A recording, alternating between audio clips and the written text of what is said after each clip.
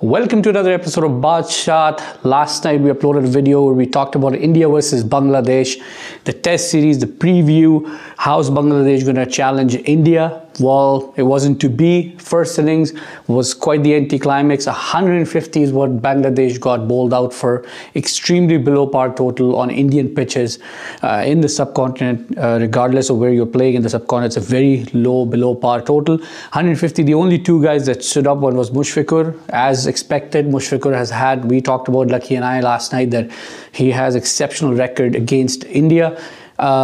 Around other teams, he averages 34 in the career, and against India, he averages 56. So he's always, brought his A game out, and he tried his level best. 43 was his highest score, for Bangladesh's highest score in the innings, scored by Mushfiqur. Mominullah, first test as a captain, a lot of responsibility with Shakib's leaving or getting banned by ICC for 2 years. A lot of responsibility on his shoulders, 37. He's been somewhat the better, best test batsman for Bangladesh over the last 2 years, but he couldn't take it further. Got a good start. Litton Das, again, we've talked about how promising he is.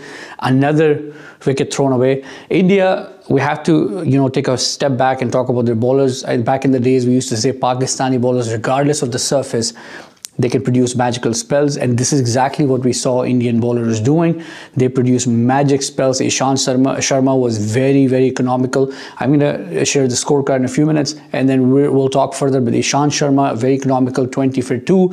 Umesh Yadav, he bowled really well, as well as Shami was, exceptionally best again. India's bowlers had the upper hand, and now batting has come into their element. 86 for 1.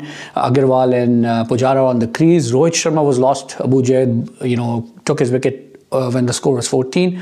Rohit was bowled out for 6, but India has a long batting lineup going all the way to Ashwin, and he's slated to come in at number 8. Bangladesh has a lot of work to do in this test. But not all is lost. You never know. Bangladesh might come back and spring a surprise, but Indian batting lineup at this point looks too good to be, it's not paper thin. It's very, very, very strong. And how is Bangladesh going to cope with that? India is already, working their way towards establishing a big innings total. 4 more days to play. Let's see what happens. Keep watching Badshah. What I'm going to do is I'm going to share the scorecard. We're going to talk a little bit more about that. And from there, make sure you do subscribe to our video and like, and we'll be getting a lot of comments from you guys. Thank you for that. Make sure you do go on our website, badshah.website. All these match reports are there. You can track live scores of all the tours and series. Thank you for watching Badshah. This is your host Salman signing out. Thank you. Bye.